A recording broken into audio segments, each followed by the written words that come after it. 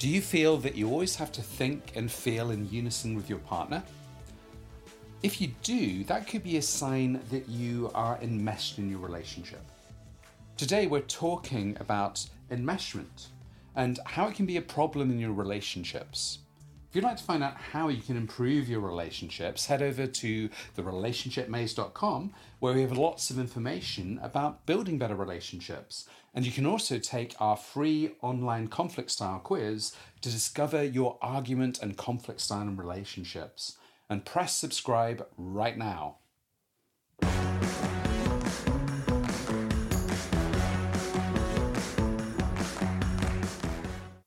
Welcome to the Relationship Maze podcast. Today, we're going to be talking about enmeshed relationships. So what are they and how can they be problematic?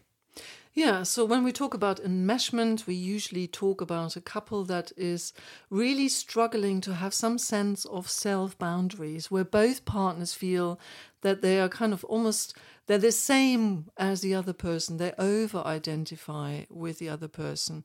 They have a sense of having a symbiotic relationship with the other person. Now, to some extent, of course, this happens very often in the early stages of relationships. There is often a sense of enmeshment which is overemphasized because, one partner might say, oh, I really love that film from the 50s. The other one says that I love that too. So you kind of continuously look for something that binds you to your partner, that you have in common, that you share with each other. But on a psychological level, if this kind of exchange continues, if you can never quite separate out from your partner, if you're never quite sure where you end and your partner starts and vice versa, that's when we're talking about enmeshment. It's like a kind of symbiosis, so to speak, between two partners. Yeah, and I think it's really important as well is that, we're not talking about closeness in relationships. And because, of course, having a close and intimate relationship is a wonderful thing. But this is when things become maybe unhealthy, where there's that over need to identify and to feel and, as we talked about, feel and think the same things as your partner. As you were mentioning the example of I really love that film from the 50s. I was thinking which relationships No way. are those, like 50s? Yes, I know. Okay. Yeah, so it's this sort of, it starts off as a wonderful thing. I think it's experienced by lots of couples as a wonderful thing. This sense of, wow, we two are one, yeah, or I found my soulmate. I found someone who thinks and feels exactly like me. That can be initially a great thing, and of course that's also romanticized in movies, in literature. This idea of being one, fusing together, so to speak, because what we're talking about with enmeshment is a sense of emotional fusion, where emotions spill over into each other. I feel something and my partner starts to feel it as well. Or my partner feels something and I feel it intensely as well. Now, of course, if there's closeness, as you said, Tom, if there's closeness in a relationship, to some extent that happens. To some extent, it's nice to know that we share some feelings or that my feelings are picked up by my partner. That is a form of empathy, isn't it? But when it gets to this stage of where there is no separation anymore, when there's no sense of self involved anymore, that's when enmeshment becomes really, really problematic. Because then it creates very strong dependency needs, which are not healthy anymore. It creates this sense of I can't quite function on my own anymore. I need my partner. I can't make decisions, for example, on my own anymore. I really struggle to kind of stray away from my partner. I struggle to be away from my partner. That's when it can become quite suffocating. And of course, there are reasons for that we're going to look at in a minute as well, where this is coming from. Yeah, and of course, when we have rapport with somebody, like a group of friends, if your friend's talking about something they're excited about or are kind of happy about, you probably will feel happy and excited, and that's not necessarily enmeshment in this context. That's because when we, emotions are contagious. Mm-hmm. When you like somebody, when you feel that you like somebody, we tend to start feeling similar emotions, and that's fine. It's a little bit different, this. I think it's where, as well, when you lose being in touch with your own feelings because you're so focused on concentrating on the other person's needs or their feelings, and you lose track and lose sight of actually what's going on within you. What would you think about that? Well, absolutely. It's this kind of sense of not being able to separate out anymore. Who is it? Me? Is it you? Is it not? Is not being able to have some sense of being another person, being a different person than your partner. So there's a lot of interesting material for those of you who are interested in childhood development theory. If you want to look at Margaret Mahler, she talked about in her work about the process of separation and individuation, which infants and children go through. And for those of you who have teenagers, you know what it's like when your teenager kicks off and, tries to sort of does battle with you, because they want to be separate from you as a parent. They want to be their own person. So this is all part of this individuation process where you develop a bit more of a sense of self, a self-identity, so to speak. In an enmeshed couple, very often one or both partners hasn't developed that kind of very strong sense of self yet. There's a very weak self construct, so to speak, where the dependency needs are very high. There's no sense of, this is me. This is where my limits are. This is where I stop. This is where the other person, this is where I want to say no, for example. Very often with somebody who's very enmeshed, they struggle to put these boundaries down and say, no, I don't want this, I don't like this, because they don't actually know what they like or what they want or who they are. So it gets kind of wrapped up in the other person's, in the partner's psychology. And if one partner is enmeshed, that's problematic. But of course, it's even doubly more problematic when both partners are very enmeshed and actually don't even recognize this. They have no awareness that they are so wrapped up in each other and so have such a weak ego structure.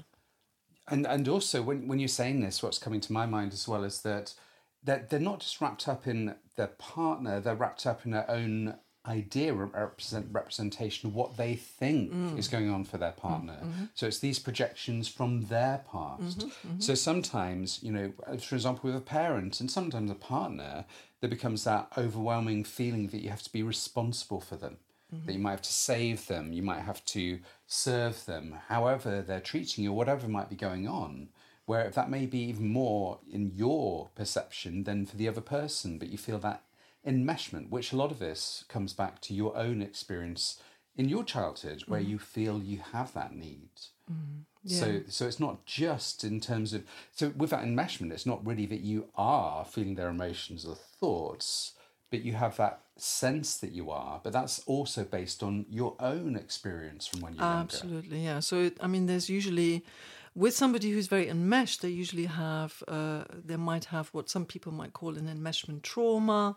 So there are family structures that they grew up in where there was a real sense, often with the person who's enmeshed, that they weren't separated at an early stage from their parents. They weren't emotionally separated from their parents. So they were very often, the dynamic that you have is a child who is asked to look after the parents. So there's a depressed parent, there's a very anxious parent. The child gets drawn into the family dynamics of the couple dynamics between the parents very often, and is brought in as someone who has to look after the parents, after the distressed parent. Very often, if we think about trauma, if we describe this as an enmeshment trauma, the response of the child is what we call a fawn response. If you think about fight, flight, freeze responses, in trauma we often talk about a fawn response. And fawn, sorry, I'm not pronouncing it very well probably, but it's the response where you basically try to plead. You plead your way out of the situation. You try to please, you try to placate, you try to satisfy. Children who have an enmeshment trauma very often do this with their parents. So they try to please the parent. They try to be the good child, the pleasing others child. Yeah, and I'm wondering if it's actually useful to maybe talk about some of the signs that you could be enmeshed in a relationship. And I think one of these is maybe that you give up your hobbies or interests because of in terms of adapting to the expectations or what you feel or think of the expectations of the other person. So you're kind of losing those things that really give you pleasure because you feel that you need to as being part of that relationship. Or you might have a hypersensitivity very often as well if you're enmeshed. You might be very hypersensitive to any indication that your partner doesn't approve of something that you do. So you might have had a hobby, for example, and you see a frown on your partner's face, or they make a slight comment about it, a dismissive comment. So you would be more likely, if you come from if you have that kind of enmeshment trauma, to then interpret this as something that is a threat to the relationship. Therefore, it has to be stopped. So at all costs. So you're more likely to be inclined then to give it up.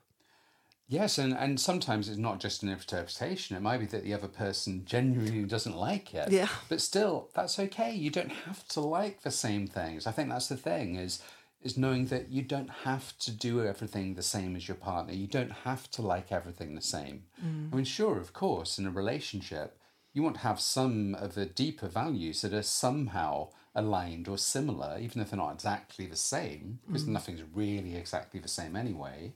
But then, but in terms of interests and hobbies, it's knowing that you can do these things. And I think there's that sense as well where your partner may be enmeshed if they're trying to kind of force you into doing what they do as well to some extent. And that can be controlling in a different way of experiencing it. Yeah, absolutely. I think that's a really good point. I think when you have a couple where both partners are enmeshed, both partners keep each other in check. It's a high level of what some people might call co-dependency.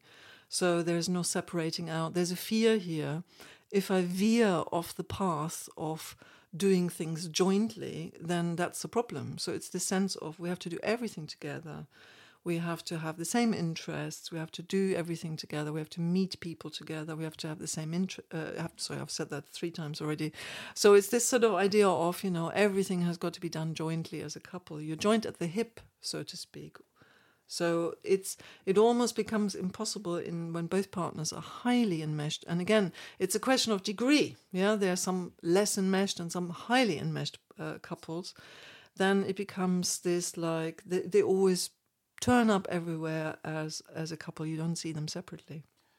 Yeah, so in your relationship, you have certain intimate needs that are met. You'll have certain emotional needs and other kinds of needs as well, but it's also knowing that there's some things that you also get with other relationships with friends.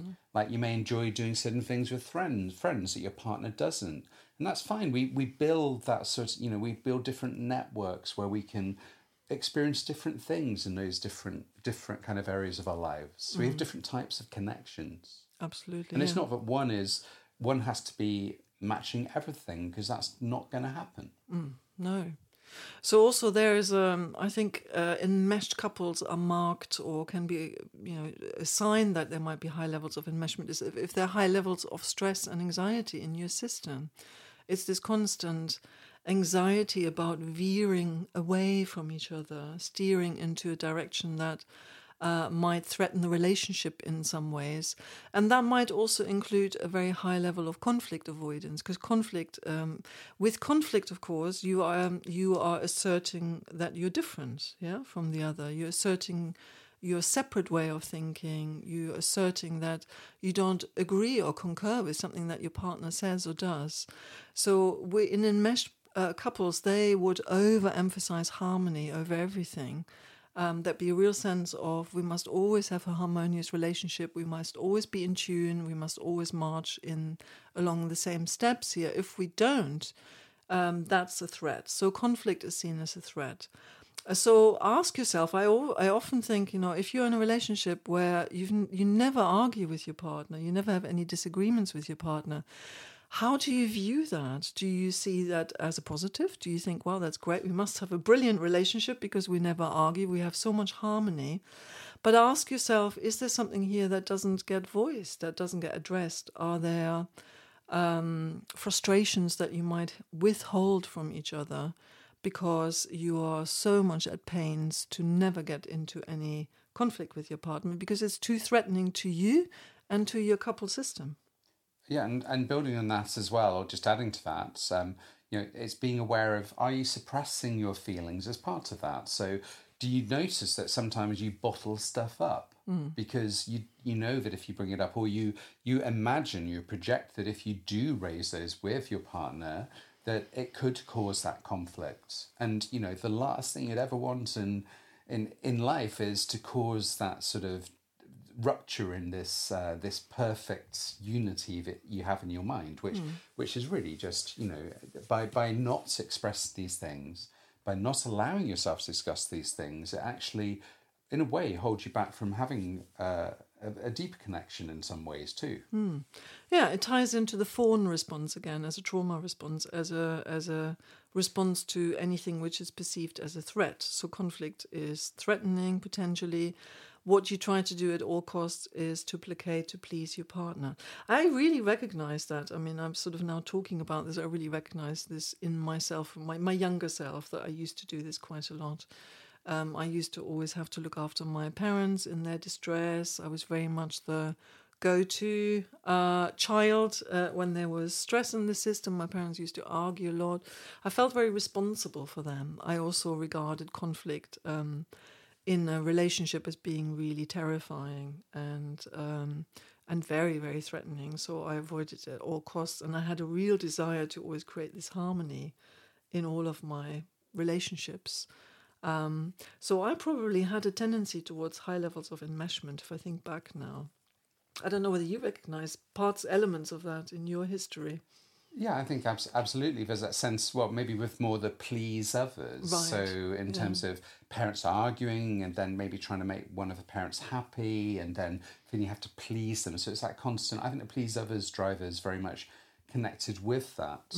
But I think then there's the other extreme as well, which is, in terms of where somebody feels they have no responsibility about how the partner feels, which is the other end, which is like totally cut off, which also isn't healthy. Where it's sort of, if your partner's really upset about something, to feel nothing and think, well, that's just your own stuff, is kind of like not healthy either. No, that's not what we're saying here. Yeah, so I think it's important to put some of these clarifications in terms of the distinctions of enmeshment and what we mean in terms of, still, of course, we want to look after our partner to a certain extent. We want to make sure they're happy. We want to help them feel safe.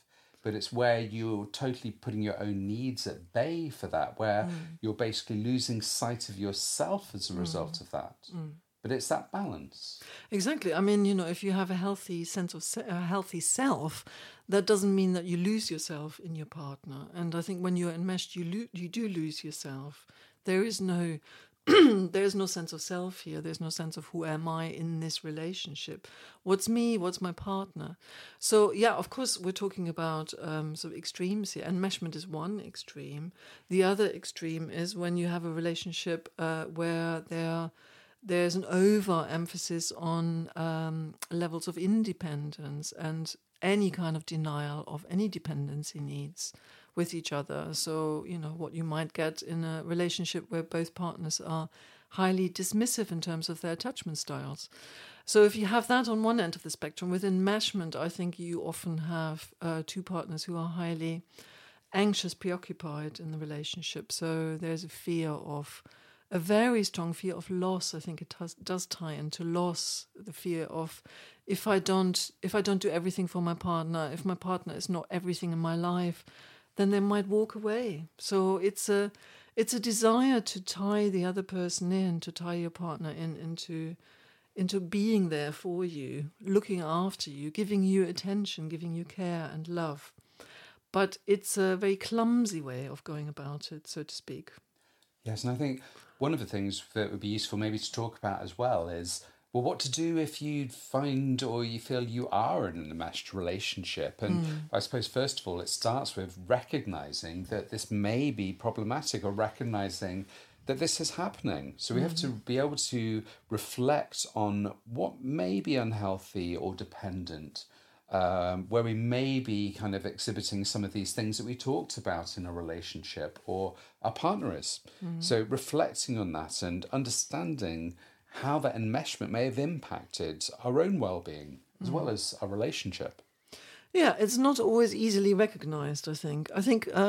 It might be recognized by paying attention to the anxiety in your system, so to speak. So if there are high levels of anxiety about reactions to your partner, where you have a sense of, well, I can't actually really do anything on my own here, or I don't want to risk doing anything that might make my partner angry with me, for example, then yes, that might be an indication that, there's something here that needs to be addressed.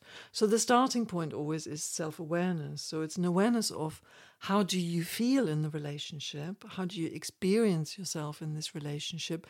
And also, do you experience this relationship as one where you can be where you feel you can develop, you can grow as an individual, not just as a couple, but as an individual, where you feel that your partner supports that growth, where you support your partner in growing as an individual. And growing sometimes entails also shifting away a little bit from each other in your interests, for example, or in what you want to do in life.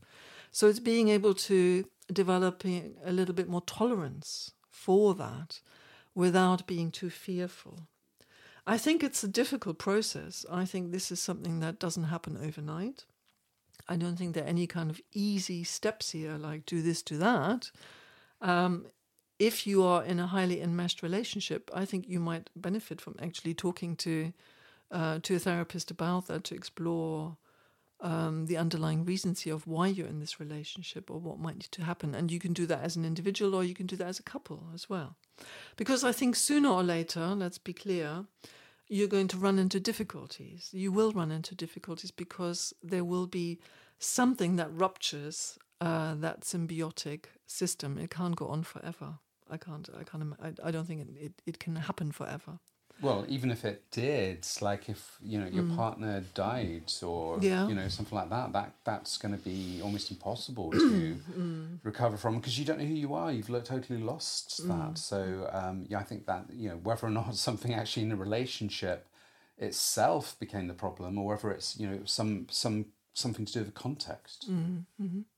Yeah, so it's kind of as always. I mean, I think we say this probably in every podcast episode that we do. The starting point is always a level of self-awareness. I think very often that only gets triggered when there's a crisis point, right? You don't normally recognize that there's a difficulty here unless there's a struggle with that, with a particular situation, unless you run against challenges. And it might be that all of a sudden you find yourself in your relationship with your partner where you find you really, really do want to do something and your partner doesn't want you to. So that might be the first point at which you run into challenges. Yes, and I think part of this as well is, when you have that self-awareness, is being able to put some boundaries in place so that we don't lead into these behaviours where we start to enmesh. And by boundaries, these might be little things like, being clear that you're not going to constantly text your partner 10 times every hour just to make sure they're okay. And being aware of this will have an impact on your partner. And I think part of the boundary thing is being clear about what you're going to do differently as opposed to trying to impose what they're going to do differently. That can be helpful. And just discussing that as well, because it will have an impact. And at first, when we change boundaries, there often is some pushback because it's just unexpected. It's different for the other person. And, there will be that tendency for them, often unconsciously, to try and kind of push those things back into place or behaviours back into place. So it's allowing that, for a little bit of time, it can be a little bit challenging sometimes to get through these new boundaries, but both being kind of in agreement to work through that, knowing it's for, the health, the emotional and physical, even psychological health of both people. Yeah, we did a podcast episode on boundaries a few months ago. You might want to listen to that because I think we did unpack a little bit about how you explore your boundaries, what kind of boundaries you need, what kind of boundaries you have. So I think a lot of the work initially around enmeshment is for one partner, both partners, to be really clear about what their healthy psychological, emotional, physical boundaries are, to reflect on that, to know when a line has been crossed, to have some sense of what is acceptable to me, what isn't. And you might just want to write that down and just explore that. What do you find acceptable in a relationship? What kind of relationship do you want? What kind of relationship do you need? What feels good for you? What doesn't feel so good for you? So some reflections on how you experience yourself in the relationship, what your emotional responses are to the relationship. What are you looking for? So to develop some sort of sense of who you are as an individual, as the starting point in this relationship. And then you can compare that with each other. You can look at each other's notes and see, well, okay, this is what I want. Oh, interesting. You want something different. You need something different. How can we negotiate around that? That's when you're on the path of being a less enmeshed couple, a more mature couple. Because I think enmeshment is a very immature, very young way of being with each other. It's kind of, if we go back to Margaret Mahler's idea of infancy development, it's sort of one of the early stages of infancy development, of childhood development, when we're entirely dependent on our primary caregiver. You don't want that, do you? You want to grow up, you want to be an adult, you want a mature relationship, and you can work at that. You can absolutely develop that over the course of your lifespan, but it requires some work. Yeah, so hopefully there's quite a few things you can take away from today's podcast, and please subscribe to this podcast so you can tune into the next episode. We're going to finish up today, so please tune in next time, and we look forward to speaking with you then. Take good care until then. Bye.